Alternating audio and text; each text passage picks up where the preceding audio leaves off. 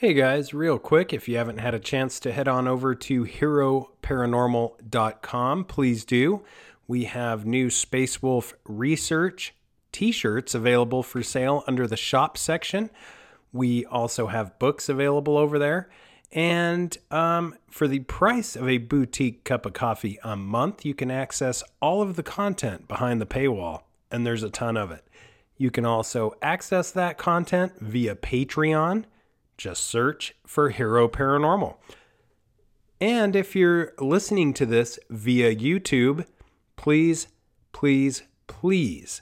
like, share, and subscribe to the podcast. I will most likely never be monetized for a variety of reasons, the truth being one of them. But if you like, share, and subscribe the podcast, you will be helping me break through the algorithm of control. The shadow ban is real. Enjoy.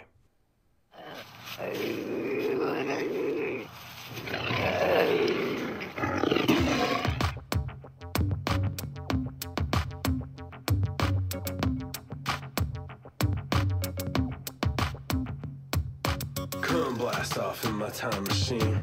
Third eye feeling like an Evazine. Blast off, blast off, blast off, blast off. Come blast off in my time machine. Third eye feeling like an Evazine. Blast off, blast off, blast off, blast off. Blast off on an unbelievable episode of the Hyper Anomalous Esoteric Research Organization podcast, aka Hero Paranormal. Broadcasting from the base at La Madre Mountain, just south of Area 51. My name is Ryan, the anomalous ambassador of the airwaves, bringing you an unbelievable episode today. On today's episode, we have someone who has worked in proximity of classified aerospace projects. He is a United States Air Force Office of Special Investigation retired special agent who worked for AFOSI. Richard Doty gained the majority of his notoriety with the Dulce base and the alleged location of a secret 7-story military facility inside the Archuleta Mesa. How did this all come about? Well, it all came about because of a gentleman named Paul Benowitz. Benowitz was an electronics entrepreneur who built devices for Kirtland Air Force Base, also for NASA. He lived close to the base and started picking up strange transmissions on his equipment. He also began to see UFOs flying around the skies over where he lived and over the military base.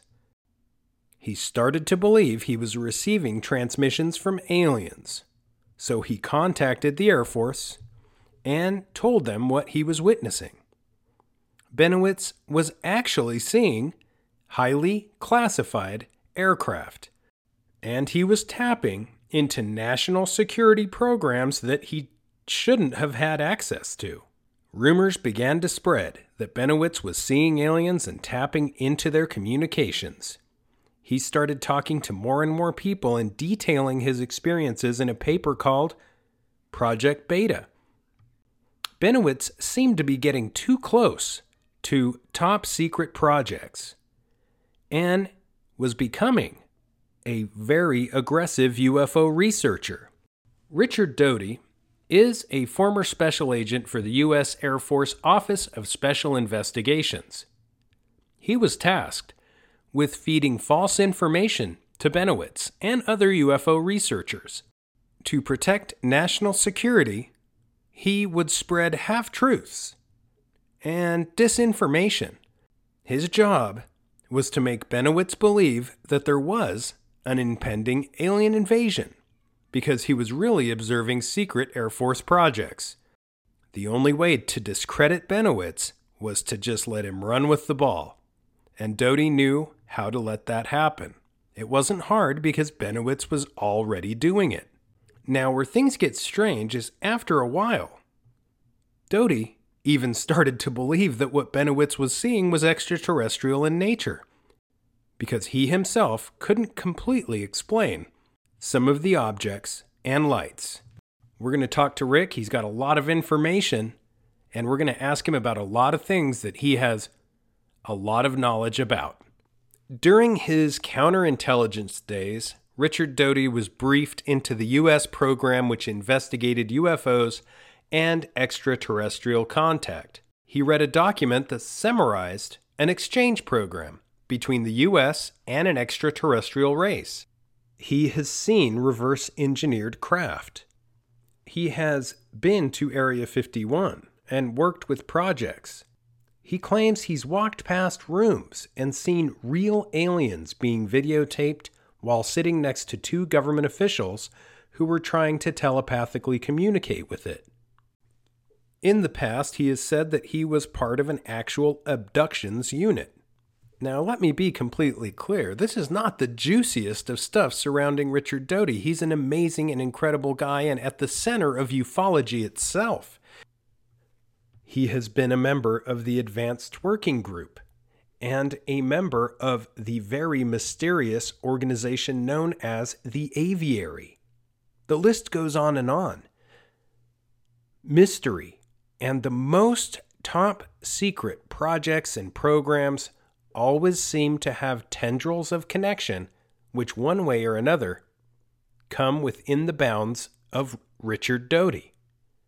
And he's just a great guy. I've really enjoyed speaking with him in the past, and I just know that this podcast is going to delve into areas that will blow some minds. He never disappoints. He's one of the good guys, in my opinion. He's done what he has to do to keep our national security safe, and done so from the perspective of a now very real ufologist. I absolutely love hearing about his time working at Area 51, and that's just the tip of the iceberg. And a day in the life of Richard Doty would seem like a Hollywood movie to the rest of us.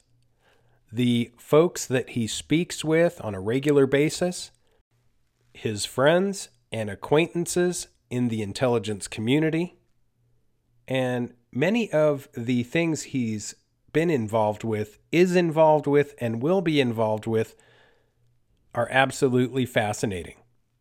He grew up in a military family, then served our great country after attending intelligence courses taught by the Defense Intelligence Agency and the Central Intelligence Agency. He was hired by the Air Force Office of Special Investigations and served as a counterintelligence officer at Kirkland Air Force Base. He worked at the Nevada Test Site Detachment 3, Groom Lake, Nevada, Area 51. He also served AFOSI European Headquarters Wiesbaden as a counter-espionage agent. He's worked for the Institute for Advanced Studies with Hal Puthoff and is featured by Gaia TV's Cosmic Disclosure. The one, the only. Mr. Richard Doty, welcome to the HEROparanormal podcast. Thank you, Ryan. Good to be on the show. Oh, it's great to have you on. I'm really excited to talk to you. There's a lot of questions I have. There's been a lot of interesting things related to, for lack of a better word, non-human intelligences and UAP, UFO experiences, not only in the United States, but also these recent events in Peru. We have whistleblowers who are going before Congress and saying outlandish things that, although people in the UFO community have been aware of it for quite some time, if you're just a regular Joe watching this on the news, this is pretty fascinating stuff. Oh, yes. I agree with you. A lot of very, very interesting UFO, UAP-related information or phenomena has happened in the last 18 months. It's mind-blowing. It's a great time to be alive for this stuff. And I'm gonna just zoom right into what is, in my opinion, just absolutely stunning, which is these experiences people are having with non-human intelligences, both in Las Vegas and Peru, and some of the similarities, at least from the outside looking in, these entities seem to be similarly described. What are your opinions of this? Yeah, I think you could draw a relationship between the incident in Peru in June and July, even occurring now in August, and the incident that happened in April, May in Las Vegas. Similarities in the description of the entities that are reported by the villagers in Peru, and of course the images and the videos that came out of the incident in Las Vegas. Yeah, and I had so many questions written down in my notebook to ask you because for all intents and purposes, you really are someone who has worked in, basically a man in black. You're somebody who has worked, you've walked the walk, talked the talk, and you have had to basically deal with and been in close proximity with top secret special projects and protected national security as part of your job. My question is, have you ever had a chance to see any of these reverse engineered crafts, much like the whistleblowers are talking about? Yes.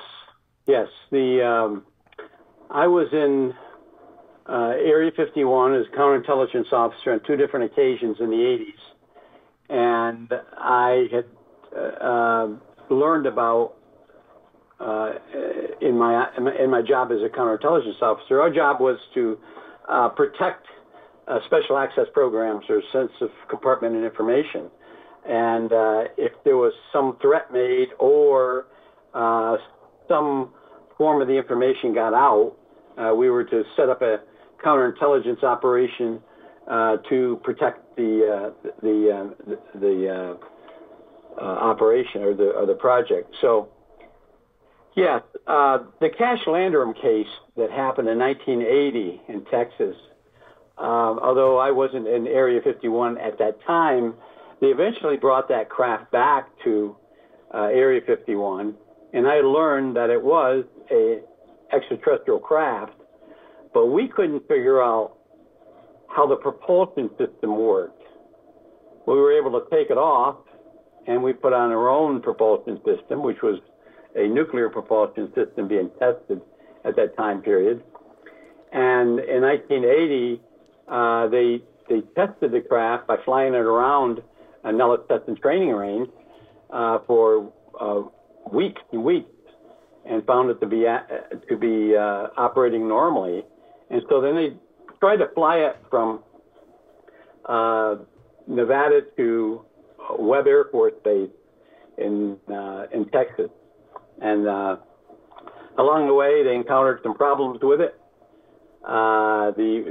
Some type of mechanical defect caused a container which housed radioactive material to break open, and eventually spilled some radioactive material on the ground. The craft landed in a field. Mechanics made some repairs on it, and then they turned the craft around and flew it back to Nellis Test and Training Range. And that craft I saw in 1983 in a hangar, and was told that was a reverse engineered craft. So that was one. I saw one other one flying right around 1985 time frame, and we watched it, and we were concerned about some activities that were occurring outside the perimeter. This craft was going to fly north towards the northern perimeter of the Nellis Test and Training Range, and then turn around and come back. And there were people outside the perimeter, so we were concerned about what they were going to photograph and what they were going to see. But fortunately, the craft was able to turn around before it got to the perimeter, and it flew back to the base, Grim Lake or Area 51. So yes, I saw, those are the two I saw. Now, although I knew where S2 or S4 was located, I was never down in the underground facilities at S4 where Bob Lazar was allegedly working. I didn't have a need to know to go down there. I was at S2, which was the administrative control area above ground, but never went down in S4. That's fascinating. And, you know, if these reverse engineered craft are, in fact, as you said, flying around and we are playing with them, I've heard a lot of talk about, well, even in the whistleblower testimony before Congress, that the government is in possession of some of these downed craft, which may be where we are gathering much of this technology. And I'm noticing that there is a very poignant push towards consciousness studies in and by people who used to be UFO affiliates, UFO researchers, UFO entrepreneurs. It seems like consciousness is the new catchphrase. And I'm wondering, is this because this could possibly be related to the possibility of flying these craft? Do you know how they are flown? No, I don't have any technical knowledge about the crafts, how they operate, how you would fly them, their avionics or anything like that. I never had the need to know it, and I was never briefed into the program. But a lot of these crafts, some of the crafts, I should say, have been around a long time. And then I left government service in 1988, although I did work for Dr. Putoff of the Institute for Advanced Studies from 94 to 2007. And I did have some access to DARPA information because Dr. Putoff worked on a number of DARPA projects during that time frame. But some of these crafts, as I understand, speaking with people in the know, have been found recently as 2010. So another thing you have to understand is this: when I was in during the time frame about 1977, 78 to 1988, we knew the United States government knew of 5 alien or extraterrestrial races that had been visiting Earth.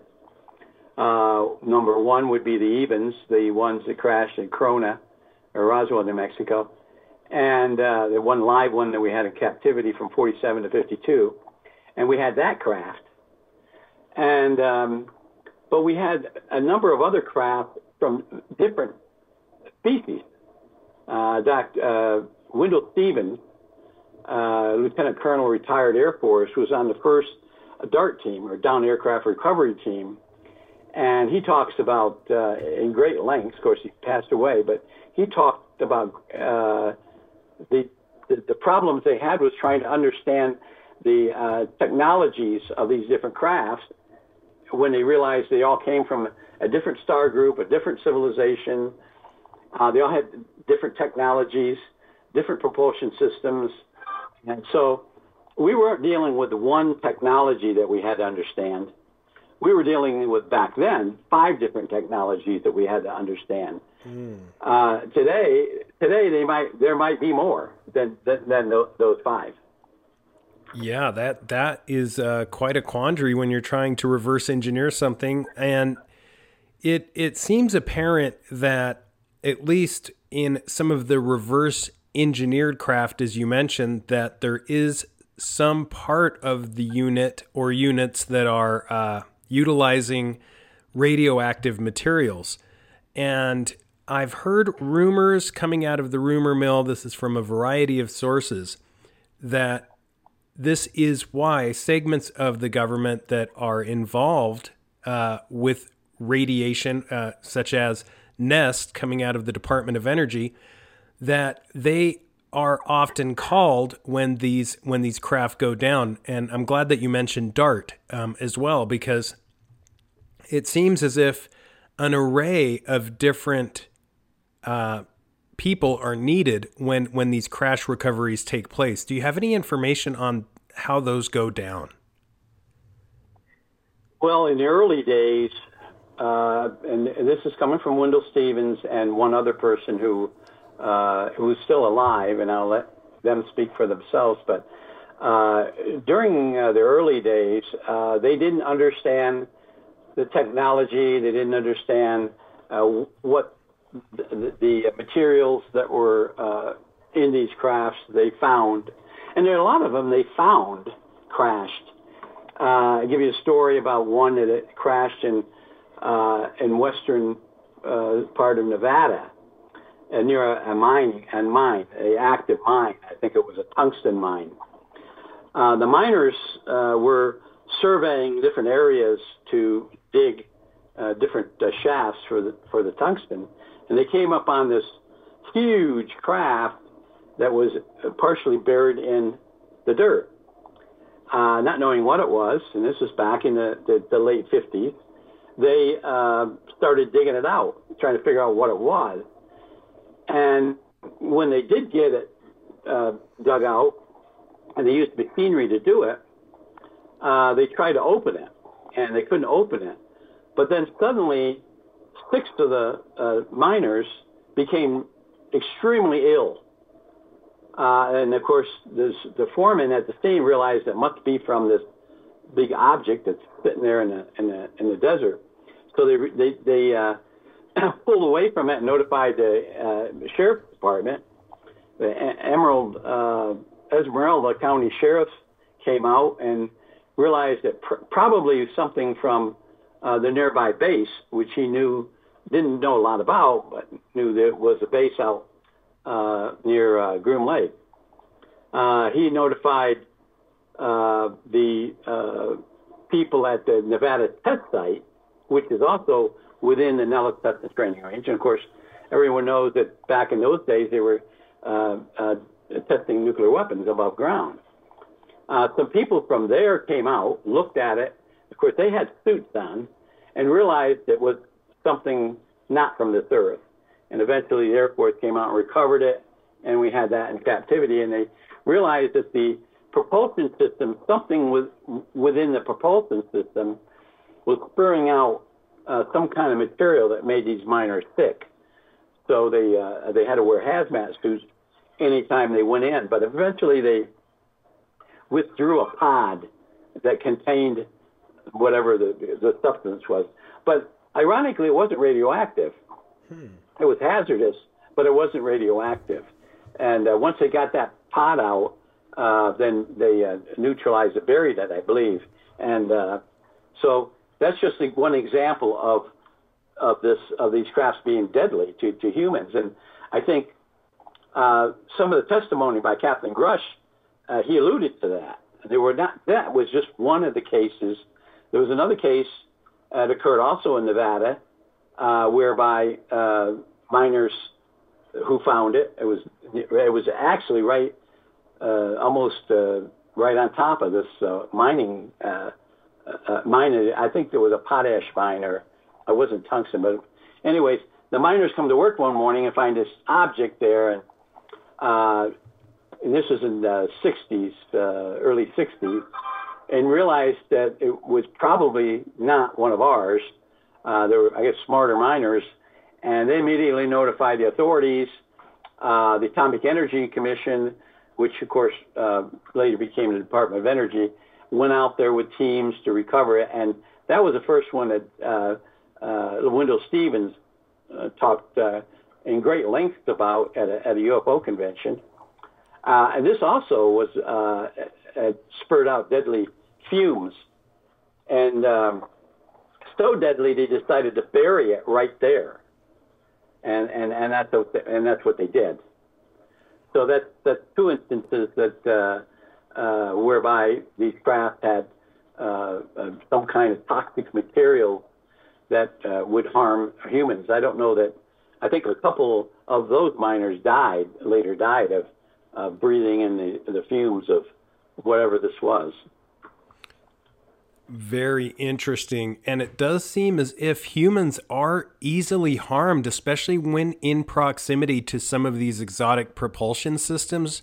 And Rick, I have to ask you, because this is something kind of making the rounds this year, although it has been rumored and spoken about in certain circles for quite some time. And that is the harm done and the data set which has been collected by groups. Many of them involve people from the Invisible College. We don't have to go into naming these folks, but there is what is beginning to be widespread, at least in the public domain, and that is something called interference syndrome. I believe some slides have been leaked from the office of Dr. Kit Green, the CIA doctor. He had a lot of knowledge and a lot of information regarding this. And it does appear as if people who are in close proximity to some of these exotic propulsion systems, some of these exotic craft, and for all intents and purposes, high strangeness in general, and certain locations which are paranormal hotspots, it is akin to, I guess, similar to Havana syndrome, but different in that it appears that a lot of these people are very high level, aerospace engineers and the like, scientists, very top performing individuals. Yet when they get their brain scans, their brains are quite literally riddled with dead spots. Not to say they don't still function, but it appears as if their IQs don't go down, yet they do have harmful adverse health effects. And interestingly, in some cases, it appears as if they have downloads of sorts. What is your opinion of, or have you heard, or have any information related to interference syndrome and what's been taking place?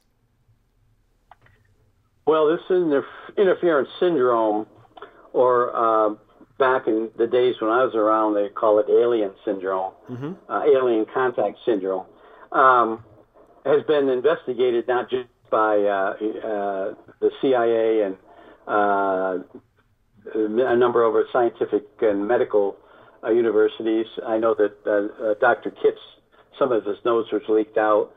I worked with Dr. Green for many years, and not talking about some of the others, not naming any of the other scientists that were involved in this, or our medical people, great neurosurgeons, well-named neurosurgeons, neurologists, and other medical personnel. Back in the 60s, some of the abductees that we first learned about, they also had problems. We didn't recognize it quite the same as we do today. We didn't have the technology, medical technology of brain scans or MRIs or CAT scans back then. But they knew there was something wrong with these people that had actual face-to-face contact of the third kind with these extraterrestrials. There are a number of cases that were contained in the classified digest of people that had some injuries, brain injuries, and other. In one particular case, the three men that had a contact, military personnel that had contacts with ETs on a military base, missile base, Minuteman missile base. They lost their sight, and they didn't. There wasn't a craft around them. The craft was some distance away, but these ETs that they came up and faced face to face, these three airmen lost their visions in both eyes. Now, fortunately, after the ETs had left, they were blinded at the time, and they when they were found, they were taken to hospital, and eventually their vision came back. But you have to stop and think about that and trying to rationalize why would the ETs be able to blind somebody? Was it because they didn't want that person to see something they were wearing or had or utilized? because their vision came back. I don't remember. It was a couple of weeks later or whatever it was, but while they were in the hospital, eventually their vision came back. And another thing that this report said was that the optic nerve of these three men, a coating was over their optic nerve. They don't know where that coating came from, but eventually it wore away. It wore off, and they had normal sight after that. So it's just kind of scary to think that these extraterrestrials are come here on Earth and have this great power to do all these things that can blind people or can disrupt their memories, manufacture holes in their brain, or take out parts of their brain that doesn't affect their cognizant functions. Mm-hmm. And I think in a recent speech, or I should say conversation I had with somebody that was in the know, that studied this and also studied the Havana syndrome, that it seems like pieces of their brain was removed. They could still function normally, but they would get headaches and things like that, but they don't know how that happened, or how something could go inside a human brain and take out a small piece of it. It is remarkable technology when it's compared to, what we have to just be able to mist, eyewitnesses and, basically shield themselves from being seen, and then their sight comes back. I think that's fascinating. And that kind of brings me to a lot of the cloaking, which has been described by experiencers and people who have been eyewitness to some of these non-human entities and craft, not only in the Las Vegas event when a family called 911, but also in this Peruvian event. In both events, there seems to be the use of some sort of mist or cloaking technology. Do you have any insight as to how or what is being used to cloak these entities? Well, I know that the United States government, has highly classified projects dealing in that area, and they're experimenting with it. I mean, even during my time in the late 80s, they were Sandia National Laboratories had a project that was where they could actually cloak a vehicle or cloak a tank in a battlefield, or even planes, but nothing like what we see and what's been photographed in Peru or in Vegas, or there's other incidents where this mist occurs. But you got to understand that these aliens, at least some that we knew back in the 80s, were thousands of years more advanced in technology than we are. So they may have the technology to do things that we couldn't even ever imagine doing with our current thought process and our technology. Yeah, they really do seem to have all the bells and whistles, all the technology at their fingertips. And this kind of leads me to, this fearful factor, this possibility that their tech is so above ours that we do in some cases seem like a harvest of sorts. And there's a lot of rumors of that in the UFO community. And my question is, in the Peruvian case, this 15-year-old girl, I believe the first victim or the first one who had interaction with these entities, at least recently, this has been going on for some time, but at least recently, she had lacerations on her neck. And it was at this point when men in the village went out and looked for whatever assailants might be out there. They weren't expecting extraterrestrials or anything along those lines, but that's what they found. And my question is, there has long been rumors in the UFO community about human mutilations, because many of us know about the cattle mutilations. It is much more widely accepted in the community. However, there does seem to be this dark underbelly where there are cases of human mutilations and deaths in in close proximity to some of these non-human entities that come and visit us. And my question is, have you come across any information regarding that? Why do so many cases seem to come from South America and Central America? And are they happening everywhere?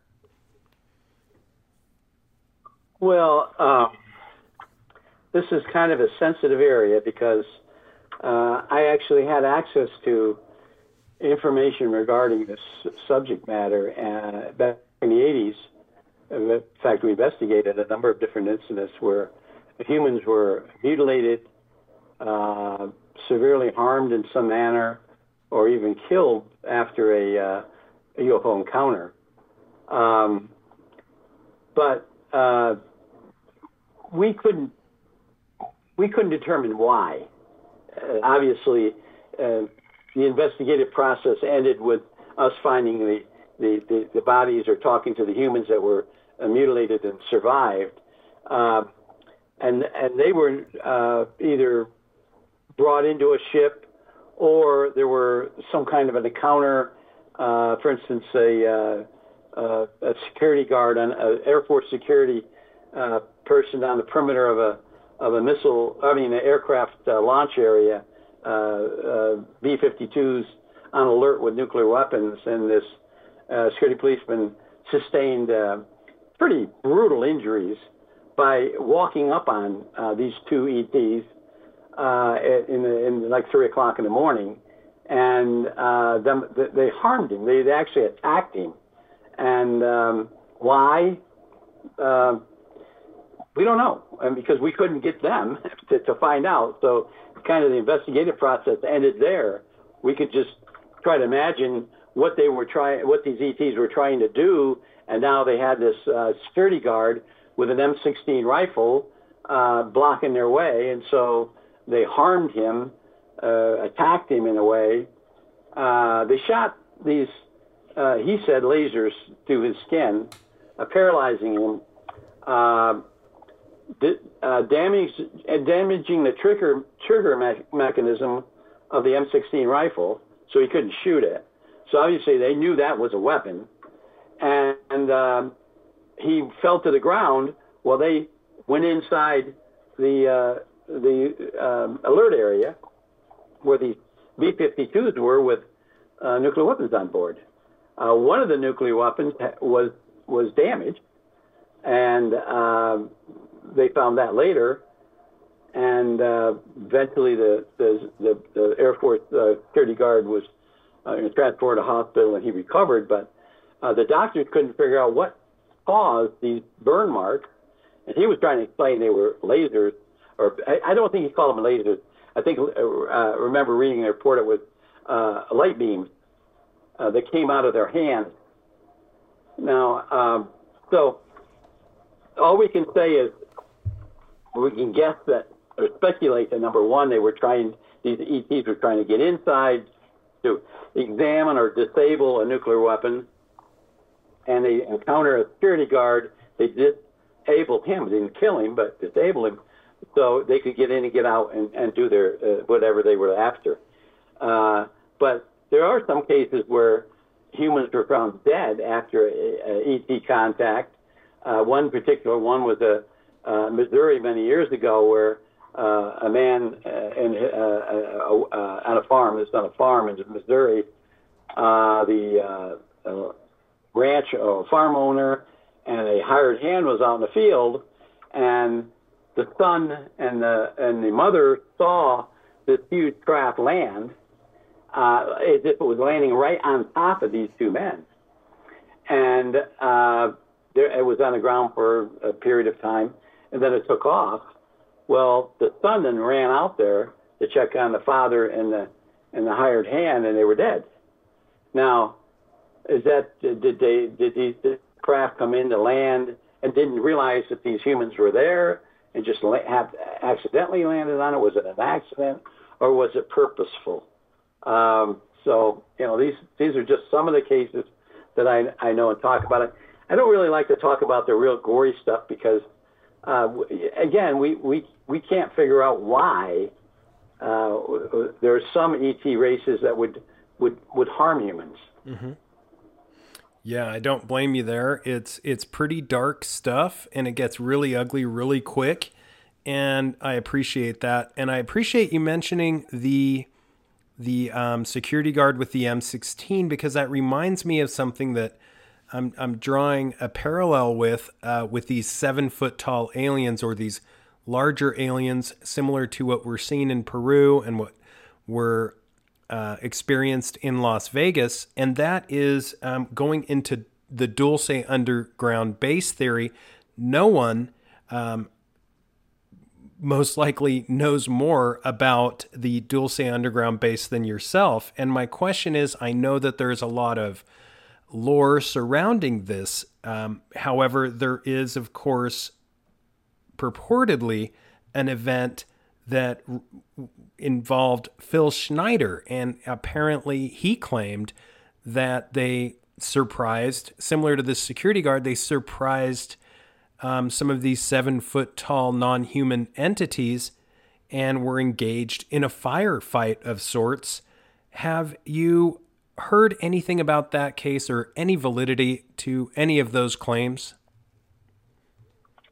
Well, I find the Dulce base story to be absolutely 100% false. Mm-hmm. Number one, Phil Schneider was a high voltage technician, worked on electric lines. His injuries came from an accident he had on the electric line, losing fingers. A wire struck him in the chest, and the arm and the neck. So he lied. He was confronted some years ago by Phil Klass about that, because Phil Klass actually got his medical records. Of course, this is before HIPAA, but he was and confronted Schneider about it. I was there at the time. Schneider wouldn't talk to anybody after that. A couple of weeks later, we were supposed to have a sit down with Schneider. We did, and he confessed. Mm-hmm. He just said a lot of things I told you wasn't accurate. And we said, well, your injuries didn't come from any firefight down a mile under Dulce. They came from the power line incident. And he wouldn't answer back on that. So, and that's really the only time I ever had contact with him.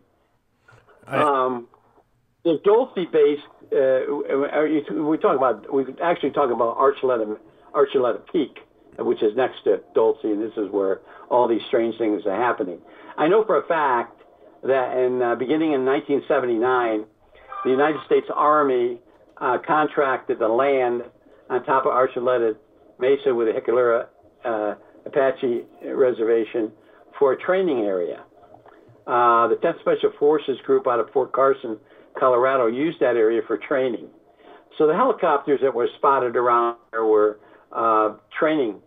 And but during that time frame, the United States government, United States Army, formed a Delta Force. And the Delta Force was trained up in that area. So a lot of the things that people were seeing in and around the Archuleta Mountain area was from military testing. Now, we spent a great deal of time when I was investigating Paul Benowitz up there, and we spoke to so many different people. State Trooper Gabe Valdez, who was stationed up there in Chama, he took us out to different areas and showed us where he thought the underground facility was located, the entrances. Well, we did find 2 old mine shafts that went into the mountain, but they stopped. They were blocked off. So, and we finally got a hold of the mining company when I was working with the government. And we got a hold of the mining company. We got records, and there was a mine there. It was shut down back in the 60s. I can't remember what they were mining, but they did have a facility in the mountain, but it didn't go down 2 miles or 10,000 feet or whatever the people are saying now. So I don't believe anything about the Dulce wars. I don't believe there's any bases under Dulce or Archuleta Peak or Archuleta Mesa. I appreciate your honesty and transparency on that, because it nobody's been able to find it. So that actually correlates quite well with reality. And bringing up this scenario of the technologies that some of these non-human entities have, Grush, the whistleblower who testified before Congress, mentioned that we were in possession of some of these craft. And obviously, when he said we, I'm assuming that he meant military contractors and not the government itself, so that there is some plausible deniability. And I know a lot of people have worried and wondered that because of this testimony, these craft may be in the process of being moved. And in your opinion, is this something that would be held by the military, the government itself, or more likely by military contractors? So there's some bit of plausible deniability there. Well, I think there is some evidence that, or a lot of evidence actually, that Lockheed has in its possession at least 4 crafts. I think there's a number of people, even a representative for Lockheed, said that we have exotic technology under special access programs. And he didn't say UFO, but exotic technology. You put 2 and 2 together, that's we kind of figure what it is. He would say where it was. There are a lot of places that are still secretive, other than Area 51, and there's a lot of places on the Nellis Test and Training Range that that could be not just Area 51 or Papoose Lake area, but there's a number of other areas around there that the government has spent billions of dollars digging underground facilities. George Knapp did a couple stories about that on his KLAS, also on Coast to Coast, about a contractor that he knew that was employed out there that specifically did underground facilities. And he had been out there for like 15 years building them. He wouldn't say where or what. But so I think the government had planned this in advance. There's a number of areas they could hide these things in. China Lake out in California. There's 2 facilities there that are highly classified and that could very well house underground facilities. Dugway Proving Grounds in Utah could be another one, although I know very, very little about that. But when I was at Groom Lake Complex, I also visited Tonopah Air Force Base, which is in the western part of the Nellis Test Training Range, and that's where the F-117s housed. A lot of other secretive operations are done out there. But there's 2 facilities, Wellington Complex in southern part of the test range, and it's called, and this is actually what it's called, Codename Mike. Codename Mike. M is Mike is a phonetic for M in military phonetics, which is highly secured facility. There's an underground entrance. I don't know where it goes. People in Google Earth, UFO investigators claim that they've seen the doors open and close, but they don't know what's down there. So these are some of the places that these crafts could be hidden. And as far as the contractors go, when we get something like this, even back in the 80s when I was around, we at DARPA would hire the contractors to do the reverse engineering or the analysis. That's why the Air Force Scientific Research Center was at Groom Lake. an alien craft would come there. They would do all the analysis on the craft, and then eventually, when it decided over a period of time that it's time to try to reverse engineer this, then the contractors would come in and take over. Interesting, very interesting. It's been some time, but when there was the Wilson leak, and that involved, of course, Eric Davis, who has worked with Hal Puthoff, I know a lot of people have tried to point fingers and debunk what is known as the Wilson leak, but it kind of went into this area a little bit, that we did have and had secured craft of non-human origin. Do you have an opinion on the Wilson leak? Is it verifiable? Do you believe there's any substance there? Well, when I was working for Dr. Puthoff, Dr. Davis was there. He's probably one of the most brilliant mathematicians around. Yes, I believe that the Wilson, I don't think it was a leak. Mm-hmm. I think there's a hard different story that I would believe. But yeah, it's all factual. I don't think this was a hoax or disinformation or anything like that. I think everything that was released was absolutely 100% factual. Yeah, I believe that too. Okay, I'm glad you said that.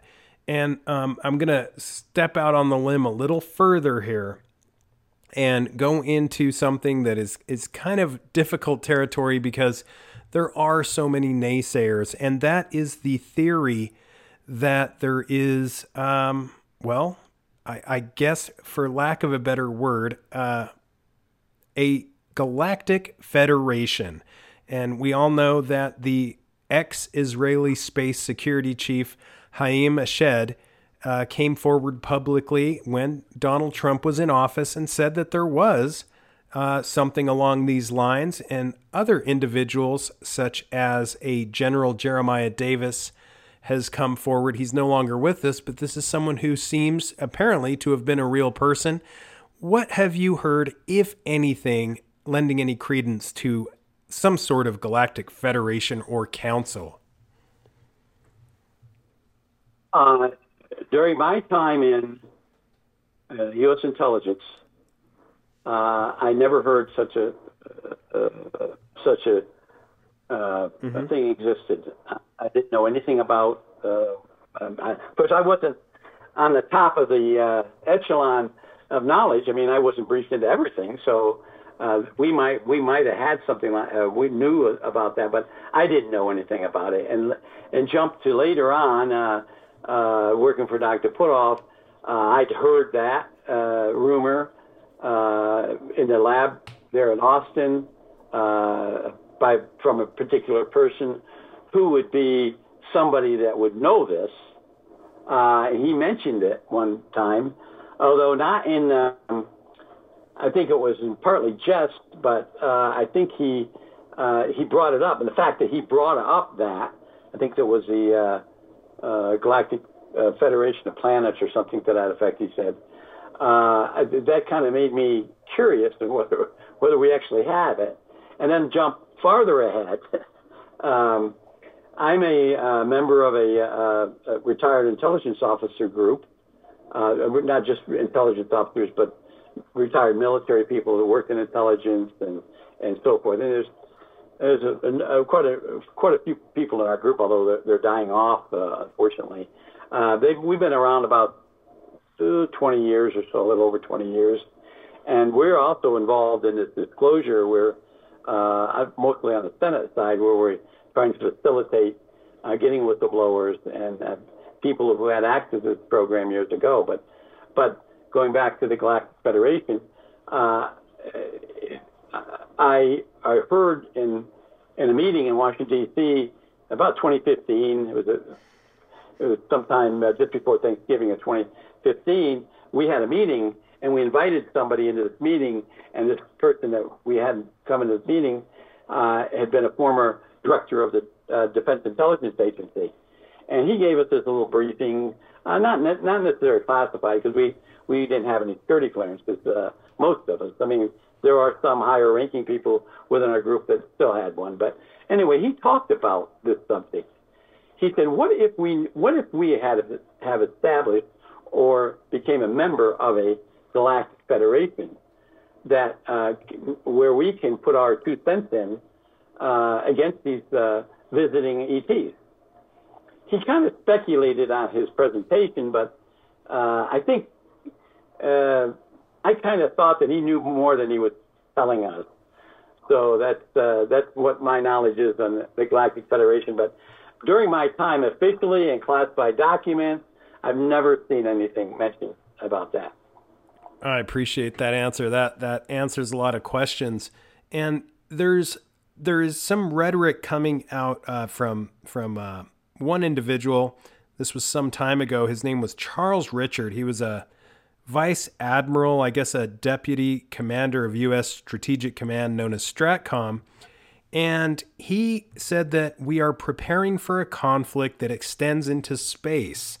And he mentioned that there were elite military units, for lack of a better word, specializing in mock space warfare. And I guess they call them space aggressors. And these are individuals, I believe, that play the bad guys, purportedly trying to mimic what it would be like to engage with these non-human entities. And they're literally called space aggressor squadrons. I believe they're headquartered at Schriever Air Force Base in Colorado. But have you heard anything about this preparation that we have, to protect space assets and to protect, I guess, us in case of some sort of alien invasion? And the reason I ask this, I know Travis Taylor was getting a lot of flack and given a hard time for saying that he was an expert in alien invasion. But when you look into this, it does seem as if U.S. military officials are in fact bolstering American defensive positions against a possible concern. Well, yes, I know of and it's actually not something new. There was, when Delta Force was formed back in 1978, or 77, 78 time frame, one of the classified missions was, they had a number of mission statements. I don't know if you've ever been in the military, but you establish a unit and they have to have a mission statement of what their mission is. And Delta had about 80% of their mission statement was classified, and then the other 20% just pertained to protect the United States from terrorist groups and so forth and so on. And the other part of it pertains to classified special access programs, and one being protecting planet Earth. Now, I don't know what the actual paragraph in that mission statement that was classified fully stated, but one of the members of Delta Force, original Delta unit, who I know quite well, worked with him. He's a scientist, actually, became a scientist later. He says that, it pertained to protecting Earth from an invasion. But our group have done a lot of research on that subject. And you can go back to when Eisenhower was president. One of the things that Eisenhower said was that we have to protect the United States from every single threat that's imaginable. And so the generals got together and listed on a piece of paper everything that was imaginable, and one of them is an invasion from space. And when they presented this to the Joint Chiefs of Staff, and this is in the like I said, in 50s time frame, they agreed that of course, at that time period, we had Project Blue Book going, a lot of UFO sightings all over the United States, in fact, all over the world, a lot of them around military bases, a lot of them that were classified up to some time ago that occurred around nuclear facilities. Linda Moulton Howe did a really great piece on some UFO sightings and landings that occurred at the Nevada test site right after a nuclear detonation, above ground nuclear detonation. So obviously there's interest. So all these things are going on. So the Pentagon tried to plan for everything, and they did have a plan for an invasion from another planet. Now, I don't know what that was. I don't know what the mission statements was. I don't know that it's still classified Yankee, Alpha, White, or Black, or whatever the classification is, but we've had them over the years to prepare. And during the Reagan administration, one of the essential elements of collection for every single intelligence officer after Reagan came into office was threats, specific threats made by any type of extraterrestrial race. So that told me and told our group of intelligence officers that Reagan had been briefed in to the same program that we were briefed into. And he knew the threat, and he mentioned it a number of times. So we do have, and another right thing that came up last year, I went to the UK for Awakening in June and then also again in October. And I met an SAS officer, British SAS, was in a 22nd Squadron, and he's retired, been retired for a number of years. But he pulled me aside. He said, I gave a presentation. He said, boy, I really, really, really enjoyed your presentation. But he said, I have something to talk to you about, but I want to do it in private. And I said, sure, we can go someplace. So we found a room, and we went in there, and he told me about early in 1980,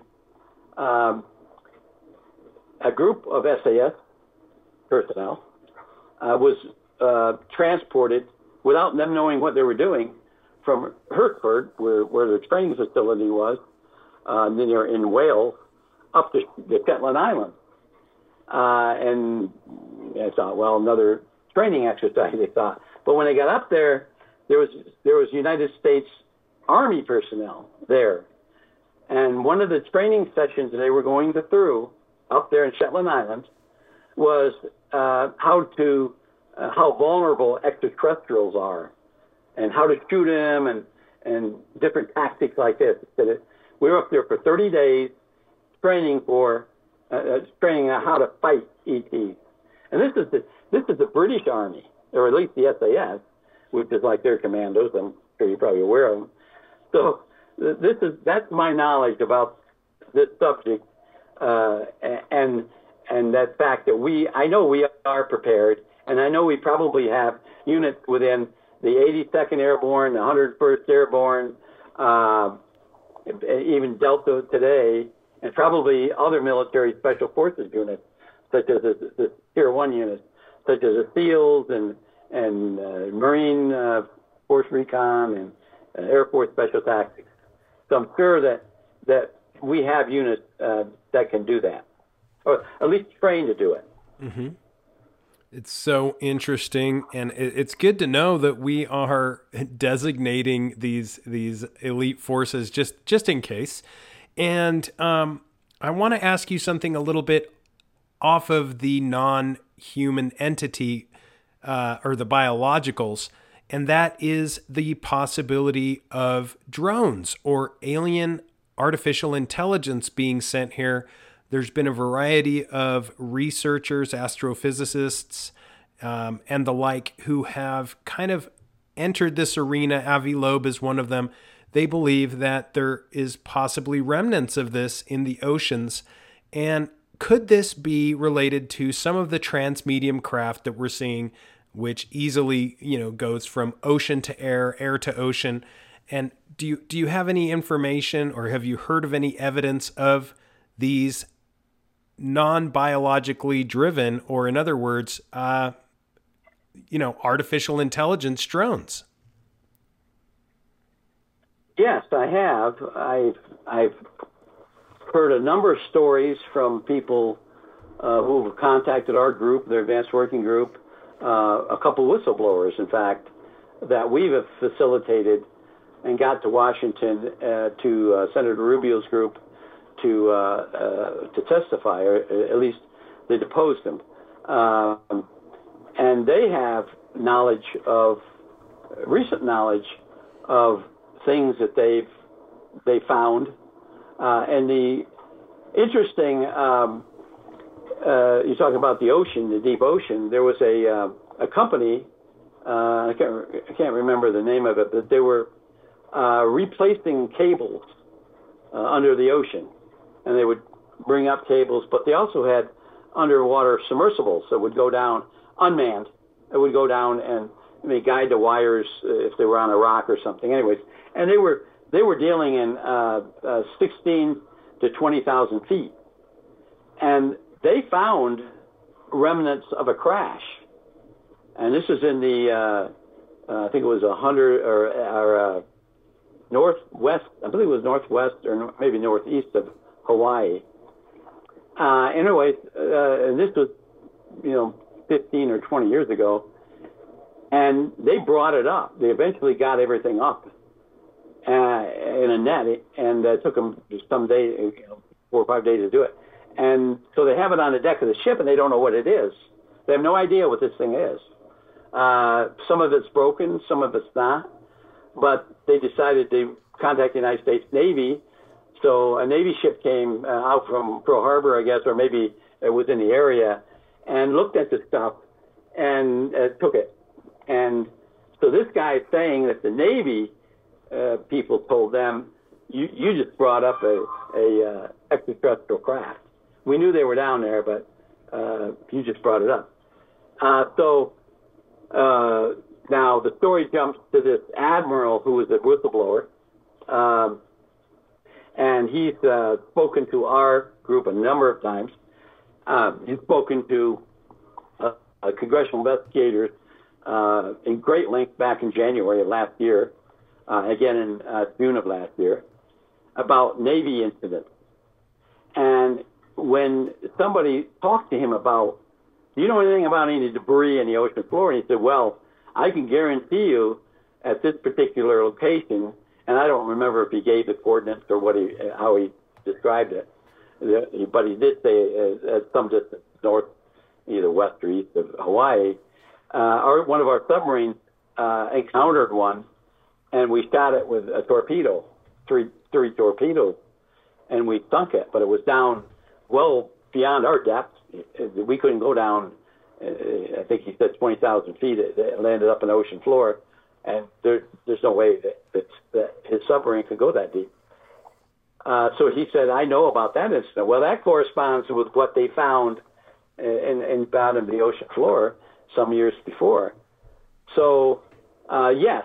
I also talked to a scientist, not Avilo, but somebody that worked very closely with him, about at a UFO convention a couple years ago, who talked in great length. In fact, he wanted to do a presentation, and Bob Brown is the person that runs the UFO convention, very good friends with Bob. And I said, well, if you get a PowerPoint or something, a presentation, I'll guarantee you I will facilitate it. I'll get with Bob, and the next UFO convention will set you up.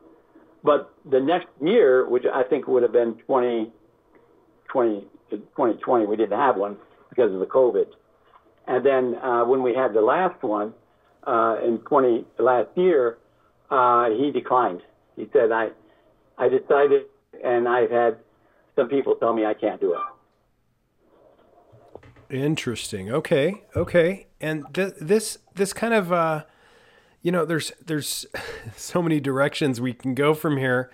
I'm just going to cut to the chase. In your best estimate, your best guess, Why are these non-human intelligences engaging with us? Is it a Zachariah Stitchin-like scenario where they're here for minerals or natural resources? Or is it more about us as humans? Are we a strange resource or harvest, or is it just curiosity? Well, we would have to. I would have to go into each individual extraterrestrial group. I don't know that there any kind of federation between the 5 groups that I know of, and again, there may be 100 more groups that we know about now, but at least during our time, we think they had individual reasons and missions or goals to visit Earth. I think the Evans, the one that crashed Roswell, the Eva that we had alive, I think he stated they were explorers, and they had visited Earth thousands of years ago, and they came back to kind of look and see how we're doing after the 2,000 years. But they were also interested in human interaction, genetics. Now you jump to another race who are primarily responsible for abductions. They're interested in human embryos, how our bodies or how a woman's body can produce a human, things like that. Mm-hmm. And then the other groups that I don't know that we know why they're here. Some hostile groups, you'd have to wonder why would they come, a million or 1,000 light years or whatever, wherever their planet is, and harm us. I mean, it's like stepping on an ant, or what they. I just don't understand that, and I don't know that we know. Maybe there's somebody in our government that does know. I think that the prophecy group that used to be called the MJ12 group, I think they might know. They probably have more interaction with ETs than anybody else. And if there was a galactic federation, they would certainly know about it. But I could just guess why they would. But you got 5 different groups, or maybe 100 different groups now, and why they would come here. What's ironic is they start showing up after we detonate a nuclear weapon in the desert of New Mexico, the Trinity site. Mm-hmm. Right after that, a few weeks later, in August, there's 5, right around that area, there's 5 sightings of UFOs. A rancher in Bingham, New Mexico, he used to tell these stories, he's long dead now, but about going out and checking his cattle, and he'd see these things flying all over the sky. And this was a few weeks, 6 to 8 weeks after the detonation. So maybe that was some type of a signal that they saw, and they became interested or worried that, my God, that planet down there has nuclear weapons, or has some kind of weapon maybe they don't know about, and they came down and tried to figure it out. Interesting. And I'm going to get a little bit weird here. I know my questions are all over the place. I do find it fascinating that nuclear weapons seem to have a very integral part with at least some of these visitations. But my next question is there a connection that you have found between the extraterrestrial enigma and the occult? And the reason I ask that is some researchers have pointed out a connection to the occult, which is undeniable throughout, some connected to the Advanced Aerial Threat Identification Program, and previously in the military with obviously Jack Parson and the interesting connections to Thelema. Is there, some have claimed that those in the military who shut down ATIP due to quote unquote demons might have been spot on and not just ignorant religious zealots. I guess they call them now, many are calling them the Collins elite. But in your opinion, is there some sort of correlation or connection between the extraterrestrial enigma and those who follow or practice the occult? Well, there are some cases, and I can only rely on the cases. I don't necessarily believe in a lot of these stories that people are telling about demons. But there are cases where abductees are seeing demons. They don't call them extraterrestrials; they call them demons. They seem to be hideous demons that try to put these horrible thoughts in their minds of the abductee. There's two cases I know that I was involved with it where the abductee said this. This is back in the early 80s. Now, I'm not sure, and what we did was we OSI had psychologists, and of course these people were analyzed by psychologists, and I think the consensus was that these ETs could read a human mind, and the most horrible things you got in your mind, they're going to come out and present to you as being real. And I kind of connect that with the demon threat. And now, I haven't seen anything officially in any other document. Now, there are some references to the ultra-dimensional beings that Dr. Putoff, I don't know if you've read his paper on that, but which is public. Mm-hmm.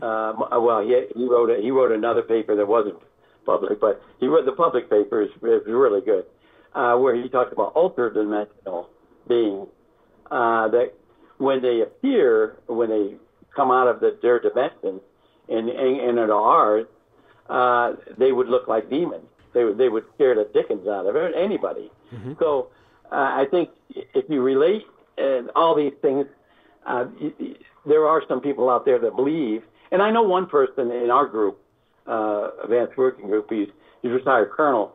He fully believes that these things are connected to some sort of witchcraft or paranormal Satanism or something. And of course, he's on the side of believing that maybe Satan was in fact an alien, and so now Satan's leading this alien race against us, mm-hmm. which I don't believe that, but I'm just saying what I've heard. But I personally don't believe it. I think that the ETs are ETs. They come from another planet, or they come from another dimension. But Dr. Putoff made a very interesting comment. He says, what if these ETs that are coming from a far distance away that might take them, 10 months or a year to get to our planet, what if they come here? Now, they don't want to keep traveling back and forth, so they live not in our dimension, but they live in they're so advanced they can move from one dimension to another dimension, so they actually live in another dimension. And then when they want to come in and check us out, they come back in our dimension. Now, I think that's more plausible than anything to do with demons. Yeah, I do too. And is there any, in your opinion, this is also getting a little bit almost pre-biblical, but is there any reliable evidence that you've come across that verifies the Sumerian and the Anunnaki belief that these entities came from the skies and were possibly extraterrestrial back in Sumerian times? Have you come across anything that would be considered reliable evidence of that? The only reliable evidence that I know was that when Eva 1 was in our custody at Los Alamos from 47 to 52, he wrote down his alphabet or language or symbols that they used to communicate in writing. And I think they've been leaked on the internet. Linda Howell had them on our website. Because Linda Howell actually spoke and interviewed the handling agent of Eva 1 many years ago, back in the 80s. He was still alive, of course, dead now. And so she learned a lot from him. But if you take those symbols, they look like symbols, but or characters, and you can connect them to some things. Now, this interesting incident that happened back in the 1990s, an archaeological crew was in Nepal, at a location in the western part of Nepal, and they were, I don't know, studying something or examining something. Not quite sure what their mission was, but they made it to this really remote Buddhist monastery up in the mountains at like 10,000 feet. And in this, at this monastery, they had this encased area that had these tablets, different types of tablets with writing on it, script and characters and so forth. And there are 6 of them. And one of the tablets had the even alphabet, or the even characters on it. Exactly the same. Exactly the same. So that tells me the Ebens were in Nepal or Tibet area 2,000 years ago and were able to communicate, and somehow somebody got a hold of their language. Now, what's ironic is some of the other 5, they can't connect those languages here on Earth. They've looked all over. I'm not involved in the Anunnaki, Sumerian. I've never done any research on that, and I've talked to people that have, but I haven't personally. So I'm not sure. But what fascinates me is if you go to some of these petroglyphs, and you look in the cave, and you see these things that these cave people drew on the wall of the cave, showing things in the sky, or some kind of creature on the ground with a big helmet on or a spacesuit.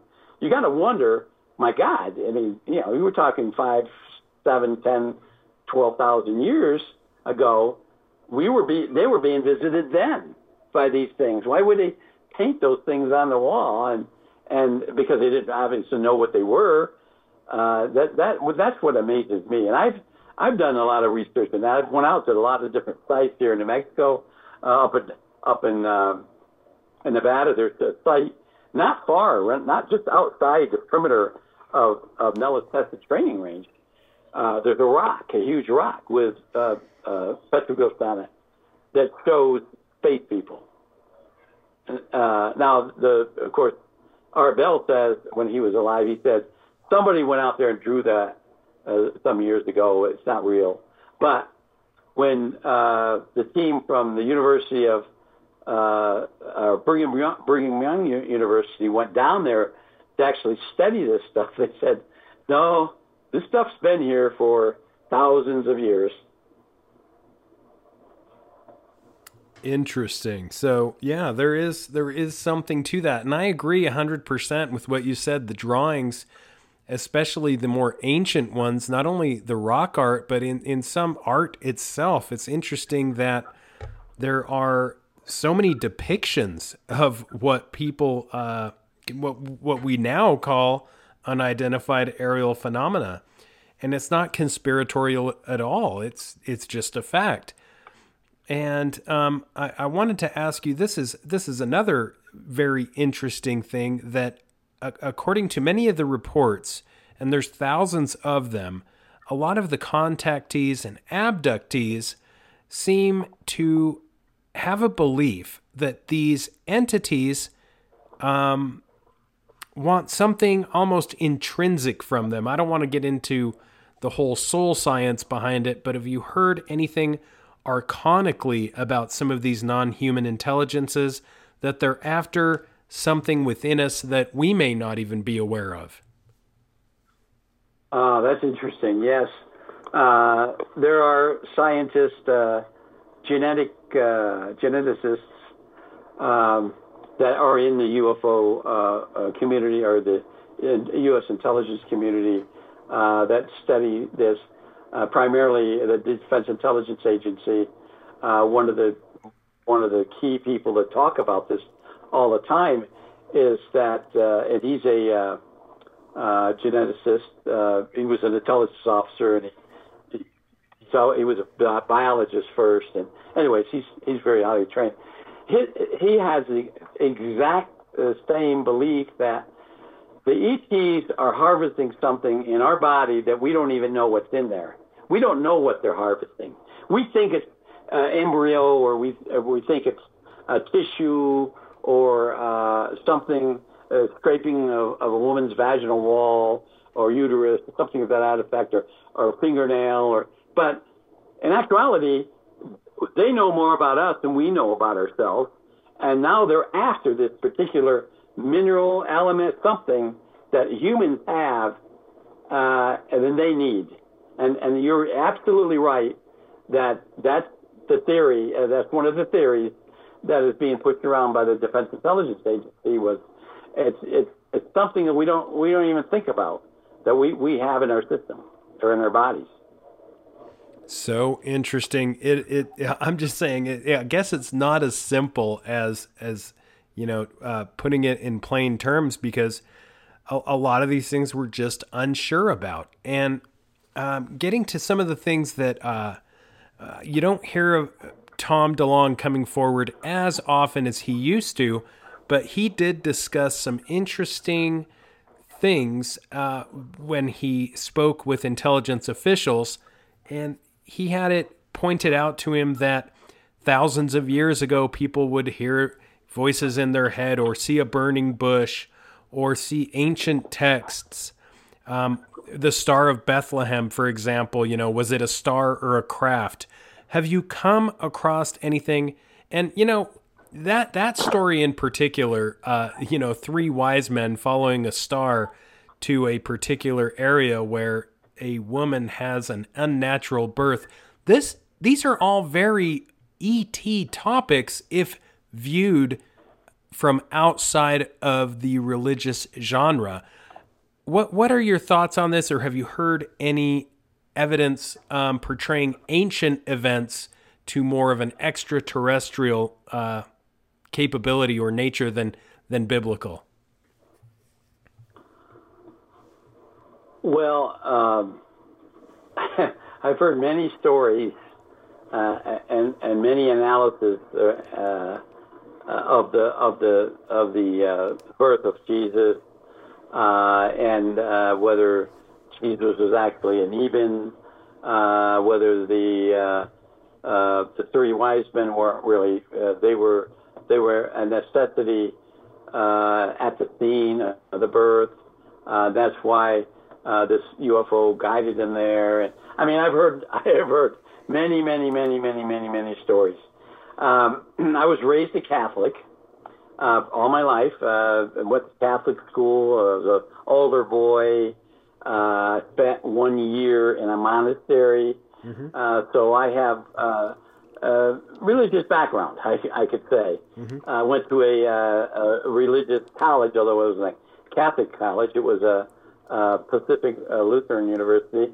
But you were required to take so many hours of religion and then theology. I thought theology was fantastic. I really enjoyed theology. It's basically philosophy, but in the belief of religion. But I have a friend who is a priest, a retired priest. He spent a number of years as a priest, had a parish, but as a young priest, right out of the seminary, and he was originally from back east in Pennsylvania, went to seminary in Holy Hill, Wisconsin, and he was, and then he ended up at a diocese around Worcester. Anyways, he after his first or second year as a priest, he went to the Vatican, and he was learning with an aide there. He did research for different cardinals who were at the Vatican. And he was working with one particular cardinal that was out of Spain because he spoke Spanish, and the priest, my friend, spoke Spanish. And he was doing the research project, and the cardinal said, you can go down in the library in the basement of the Vatican, and you can use all the different books and research material. So he was down there one day, and he was looking at books and getting books from the caretakers or librarians down there. And then the cardinal asked for one particular subject matter. And when he went up to the caretaker in that library, the librarian said, "Well, no, that's back in the secure area. Only you'd have to get the Pope's permission to go back there." So my friend, the priest, Father Brogus was his name. Father Brogus says, "Wow, what's back there?" He had no interest in UFOs back then or anything like that.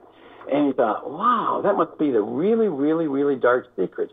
Maybe Fatima and things like that." So he went up and told the cardinal that, and the cardinal said, No, I'll take you down there. So the cardinal goes down there with him, and then as they walk down this long hallway, they come up, and there's 2 Swiss guards standing there guarding this vault going into this room, and they wouldn't let the cardinal in. They said, "No, sir, you can't get in. You have to get this permit from so and so." And so Cardinal said, "I've been there before, so you can't get in there now. I'm sorry, it's our order." So the cardinals go back up, and our Father Brogus goes to work. And a couple of weeks later, the cardinal says, "We got permission. We're going to go down there." So they went down there, and one morning, Matt went down there and gave their permission to the Swiss guards. They opened up, went down, went into the vault, and all the way in the back, there's this monk sitting there. Here, Father Brogus walked right up on this guy. Didn't even realize there was somebody sitting there. And there's this monk that jumps up, and Father Brogus says, "I jumped probably 5 feet because I didn't think anybody was back here. Who would they lock in this place?" And so the cardinal apparently knew that somebody was in there, caretaker. So the cardinal presented the monk with something, what he wanted to see. So they guided him back, and Father Brogus said there was rows and rows and rows and rows and rows of documents, old documents, books, writings. I mean, you could spend 1,000 years and not read all of them. But as he was walking back there, he saw one aisle. It said in Italian, extraterrestrial, and under it said limited access. And he went by it, and he looked down the aisle, and when they went down and looked at whatever they were doing, and then the monk went back up to his desk, and so Father Brogus goes up because the cardinal's sitting there with whatever he was looking at, and so Father Brogus goes up and goes down that aisle. He said there's probably 60 to 70 feet of books on both sides, and it's all dealing with extraterrestrials. He said, I'm not sure if, and he's trying to think of, and he knew Italian, so he's trying to think in Italian, is it, there's some other meaning to it. And then he stumbles up on this whole section that was in English. And so he started pulling these things out and just looking at these. And the reports that were made by the Vatican out of incidents that were happening all over the world, but they were being collected in English. And that's as far as he went. And he went back, and years later he tells me the story, and I said, what do you think? And this was like in the 60s, I think. I said, what do you think? He said, the Vatican knows everything. Mm-hmm. They know everything. Wow. So that's what I can relate to religion and UFOs. That's pretty good. And as we kind of start to wrap up, I wanted to ask you, in your opinion, I spoke with someone fairly high in intelligence out of the East Coast, out of Maryland, and one day we were discussing threats to our military, threats to our livelihood, and it was a pretty deep discussion. And as the discussion was wrapping up, I asked him, I said, so is it mostly, he said, there's some dark characters we have to be aware of. And I asked him, is it third world dictators? What's our biggest threat? And he basically said there's an enemy greater than that. And I guess this kind of goes into, OSAP, ATIP, and many other projects which are trying to see and provide some kind of protection against a threat which may be of non-human origin. And in your opinion, is that the largest threat that we have as human beings, or is there something else? Well, I think I'd say that would be number one. I know of things I don't ever want to talk about that deals with a threat that we knew about or we know about, and things that have happened that have harmed humans, harmed military personnel, destroyed submarine. I know about things like that. Mm-hmm. And Reagan, the statement Reagan made, because he was briefed on the incident, and he knew that we had hostile entities coming from space. And Carter, the story his former chief of staff tells is that after he was in office for a few months, Stansfield Turner comes in with some guy, another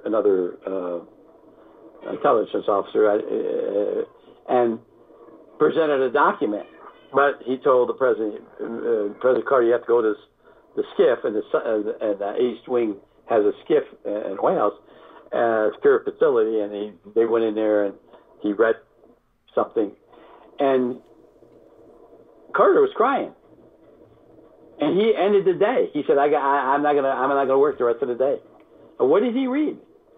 I mean, I can't say for sure it was extraterrestrial, but I'm pretty sure it was, because it affected Reagan the same way. Although he didn't cry, but he was very, very, very upset. So we know of a threat from above, and one of the former members of our group many years ago, and he's also part of the Aviary. I don't know if you knew what that was, but I was in the Aviary back early days. But the leader of the Aviary was Richard Helms, and sitting around a little coffee room off a convention center, or not a convention center, but a meeting hall that we were at. We were just taking a break. One of the intelligence officers to my left asked Mr. Helms. He said, "Mr. Helms, who's the biggest threat?" And the intention, I think, was that the back then it was Soviet Union still around. This is like 1980, 81. Is it Soviets or the Chinese? And Helms shook his head. He just shook his head and pointed in the air. Didn't say a word, just pointed up in the air.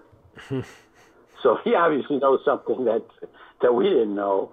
Now, another thing that I think we know, some people know,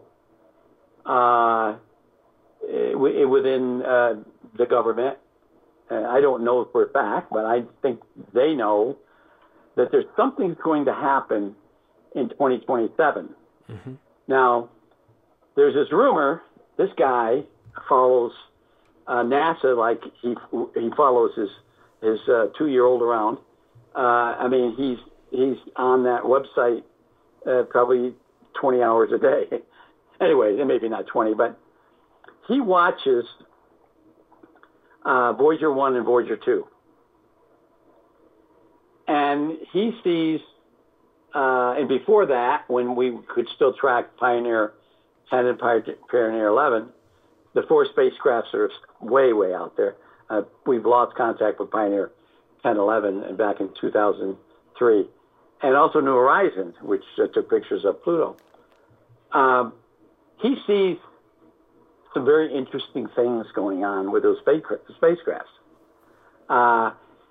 What the most ironic part, and this doesn't have anything to do with what's going to happen, but he sees that the amount of time that it takes a signal to travel from Earth up to the satellite, which is about 22 hours to where they are now, sometimes only takes 6 hours.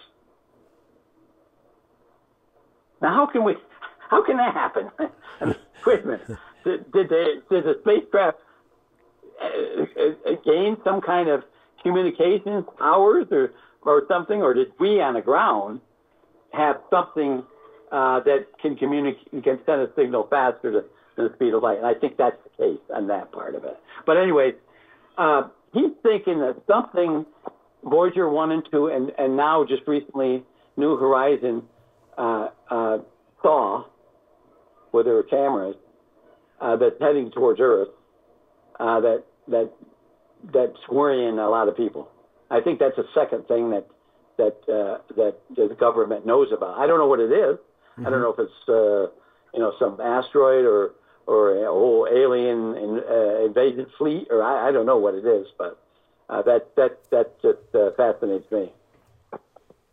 Amazing conversation, amazing things, and thanks so much for telling us about this, because there are a lot of people who believe that that's a possibility, and a lot of secret projects that are warranted, at least apparently, into looking into it. Mr. Doty, can't thank you enough for coming on. Thank you for your service as a former special agent for the AFOSI and for keeping us safe. For listeners, do you have any upcoming projects or anything that you would like to let them know, or to keep in touch and keep up to date with what you have going on? Well, I work for Gaia in Boulder. I have about 120 episodes that I've filmed in the last 5 years. I have some brand new episodes just airing in this week. And I suggest, if you're interested in the subject matters that we've discussed today on this show with Ryan, I would highly recommend that you look at these episodes on Cosmic Disclosure with Emery Smith. And they will, if you're interested in the subjects we discussed today, you'll be fascinated by what I talk about on the shows. I'm traveling to Japan, to Denmark, Copenhagen this fall for lectures. One of my lectures at a Japanese university. That's going to be interesting because I don't speak any Japanese, but I understand they all speak English there.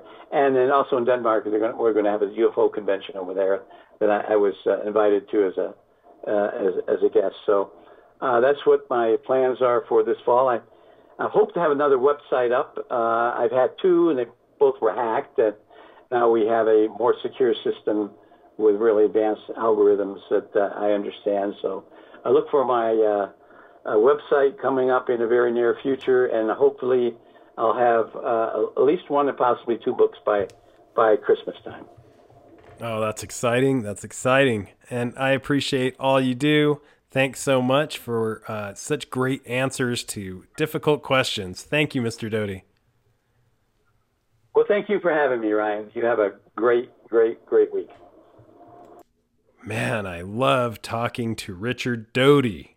My gosh, real-life Men in Black, former special agent for the U.S. Air Force, Office of Special Investigations. He's done it all. He's seen it all. He's been part of the aviary. He's seen reverse-engineered craft. It's just good to talk to somebody that knows his stuff, and he doesn't fluff up anything. If he doesn't know the answer, he says, I don't know. If he thinks it's fake, he says, I think that's incorrect. I think that's a fake or hoax or whatever. And I really appreciate that about Richard Doty. You know, and sometimes he gets a hard time for having done his job, for being patriotic and doing a necessary job for the Office of Special Investigations. And as we know, counterintelligence is a difficult field to play, and it is not for everyone. It takes a special kind of person, and thank goodness for them, in my opinion. Counterintelligence is an important aspect of our military forces, and call it what you will, disinformation, whatever you want to call it, it is important, and it's in the mix, and it's a vital part of intelligence. So if it keeps us safe at the end of the day, I think that's important, and I know that he has done his part for years and years, not only in the military, but also as a law enforcement officer and multiple other security positions. a guy who needs no introduction. He has been at the heart and within the core of so many of the deepest mysteries regarding ufology. He's worked out at Area 51. He's seen things that are hard to explain. And just a great guy to talk to. Please support Richard Doty and what he's doing over at Gaia. And if you have a chance, please head on over to HEROparanormal.com. For the price of a boutique cup of coffee a month, you can peek behind that paywall. And there's a ton of content back there. Also, we've got some t-shirts over there too. And Space Wolf Research t-shirts. And until next time, keep your eyes to the skies, feet on the ground. But don't forget to take a look around.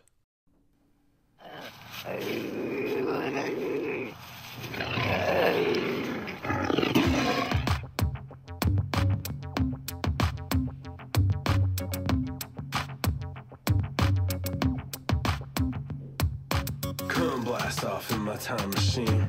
Third eye feeling like an Visine. Blast off, blast off, blast off, blast off. Come blast off in my time machine. Third eye feeling like an Visine. Blast off, blast off.